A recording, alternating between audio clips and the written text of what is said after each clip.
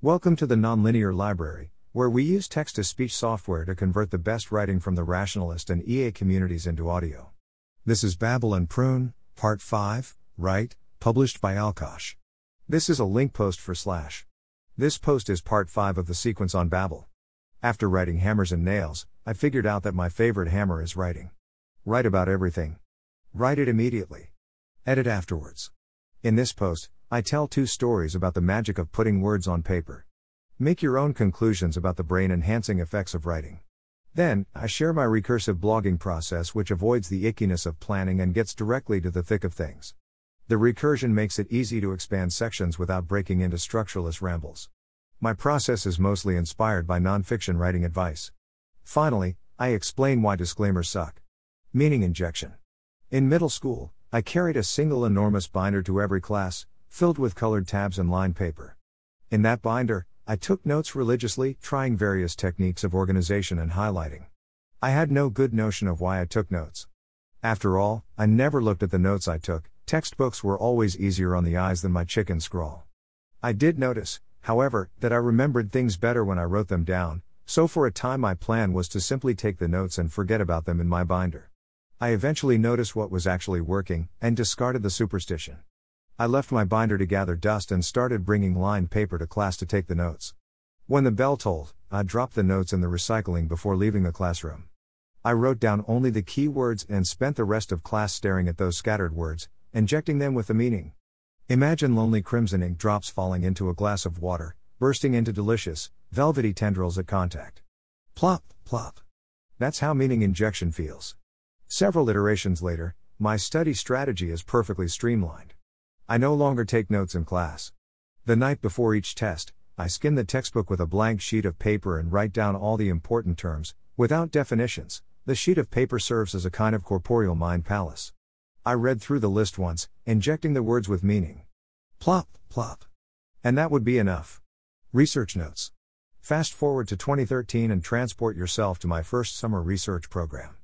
Every Monday, we give a brief board about that week's progress. I mull ideas on paper over the week before tasting them up Sunday night.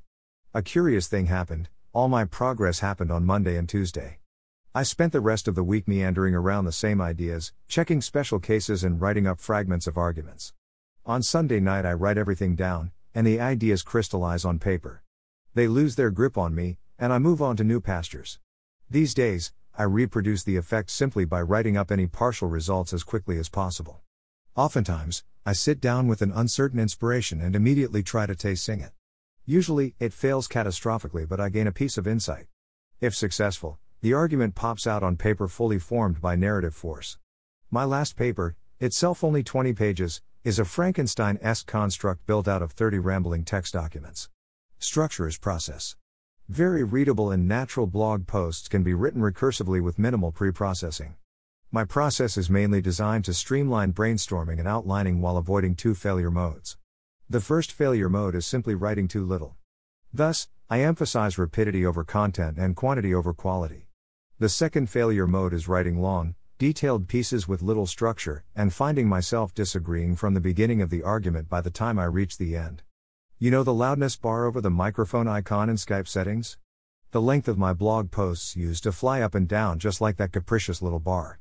I'm incapable of finishing 2 paragraphs without changing my mind, and my process is designed to recursively deconstruct into semi-independent pieces that I can close and set aside. 1. Headers are brainstorming. Brainstorm by breaking your argument down into a handful, 2 to 5, of the core ideas. Separate individual arguments and anecdotes. Write down titles for each. For this post, I started with 4 sections: study skills, research notes, AI risk and affordance widths, and structure as process.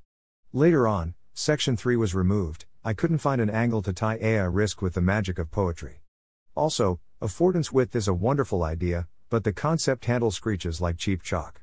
Would someone please syllable it? 2. Intros are outlines. The introduction to a post defines the topic and sketches the arc of each section. It teases the reader with sneak peeks.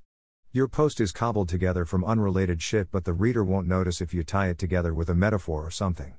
In the introduction, it can be useful to gather links to background reading and place the post in a larger context. The reader finds this thoughtful and welcoming. Actually, it's a convenient trick to batch process all the link hunting. 3. Recurse. Recursively apply this process down to the level of sentences. Each section longer than a single complete thought should be broken into subsections and outlined. Each paragraph longer than 5 sentences should be broken into smaller paragraphs. At the lowest level, it may be wise to treat topic sentences as microheaders, to be written first before filling out the paragraphs with content. It may also be wise to reflect on the integration of the subsections into the whole before filling them out. On disclaimers. If you think your words are but pale wavering shadows of the real content in your heart, you are not alone. You will feel the need to precede your posts with all manner of content warnings, epistemic statuses, and protests of humility. You will feel no right to cry black and white when all the world is shades of gray. There are decent and genuine reasons for disclaimers, but I'll let you produce those. I propose that we use epistemic statuses and disclaimers sparingly. What happens to the reader when every post starts, epistemic status, mostly true with a chance of rain? As the reader's eyes hit epistemic status, notice how they roll to the side and glaze over ever so slightly. She knows it's 10% about epistemic and 90% about status. Magic brain juice, citation needed, takes over and associates that instant with opening your posts.